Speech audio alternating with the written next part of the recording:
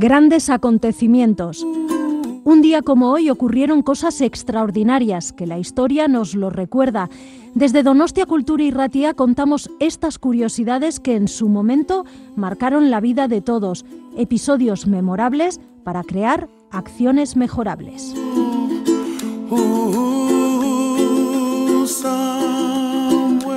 Grandes acontecimientos, Donostia Kultura y Ratia. Lo puedes encontrar en el dial de tu radio, en el 107.4, y lo traslada por las ondas hacia ti. Escucha anécdotas, historias, grandes personajes y personas que influenciaron nuestras vidas de hoy.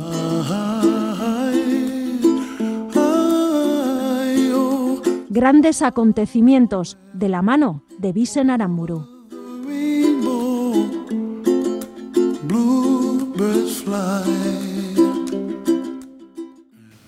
Un 23 de mayo, pero del año 1951, aunque en octubre de 1950 el Ejército Popular de Liberación de la República Popular China ocupó el Tíbet, no es hasta hoy, mediante la firma del Acuerdo de los 17 puntos, cuando China se anexiona oficialmente el Tíbet como región autónoma, dando lugar a un movimiento por la independencia del Tíbet encabezado por el Dalai Lama, que ganará el Premio Nobel de la Paz en 1989 por su lucha no violenta.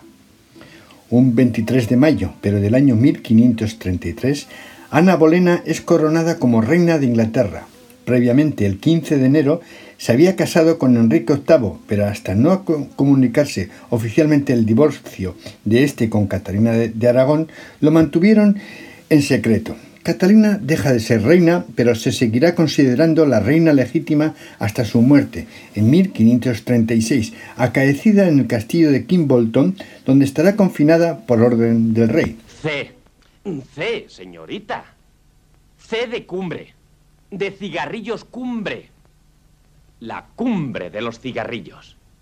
Saben bien y se fuman mejor. Fume siempre cumbre. Un 23 de mayo, pero del año 1627, en España fallece en la ciudad de Córdoba el escritor español Luis de Góngora y Argote, autor de bellos sonetos y poemas, como los de la fábula de Polifemo y Galatea.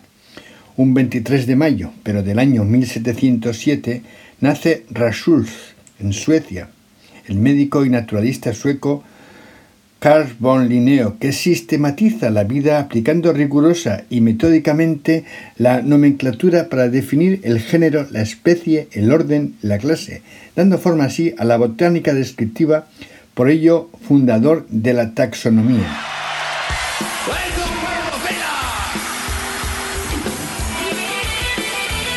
¡Esa palma!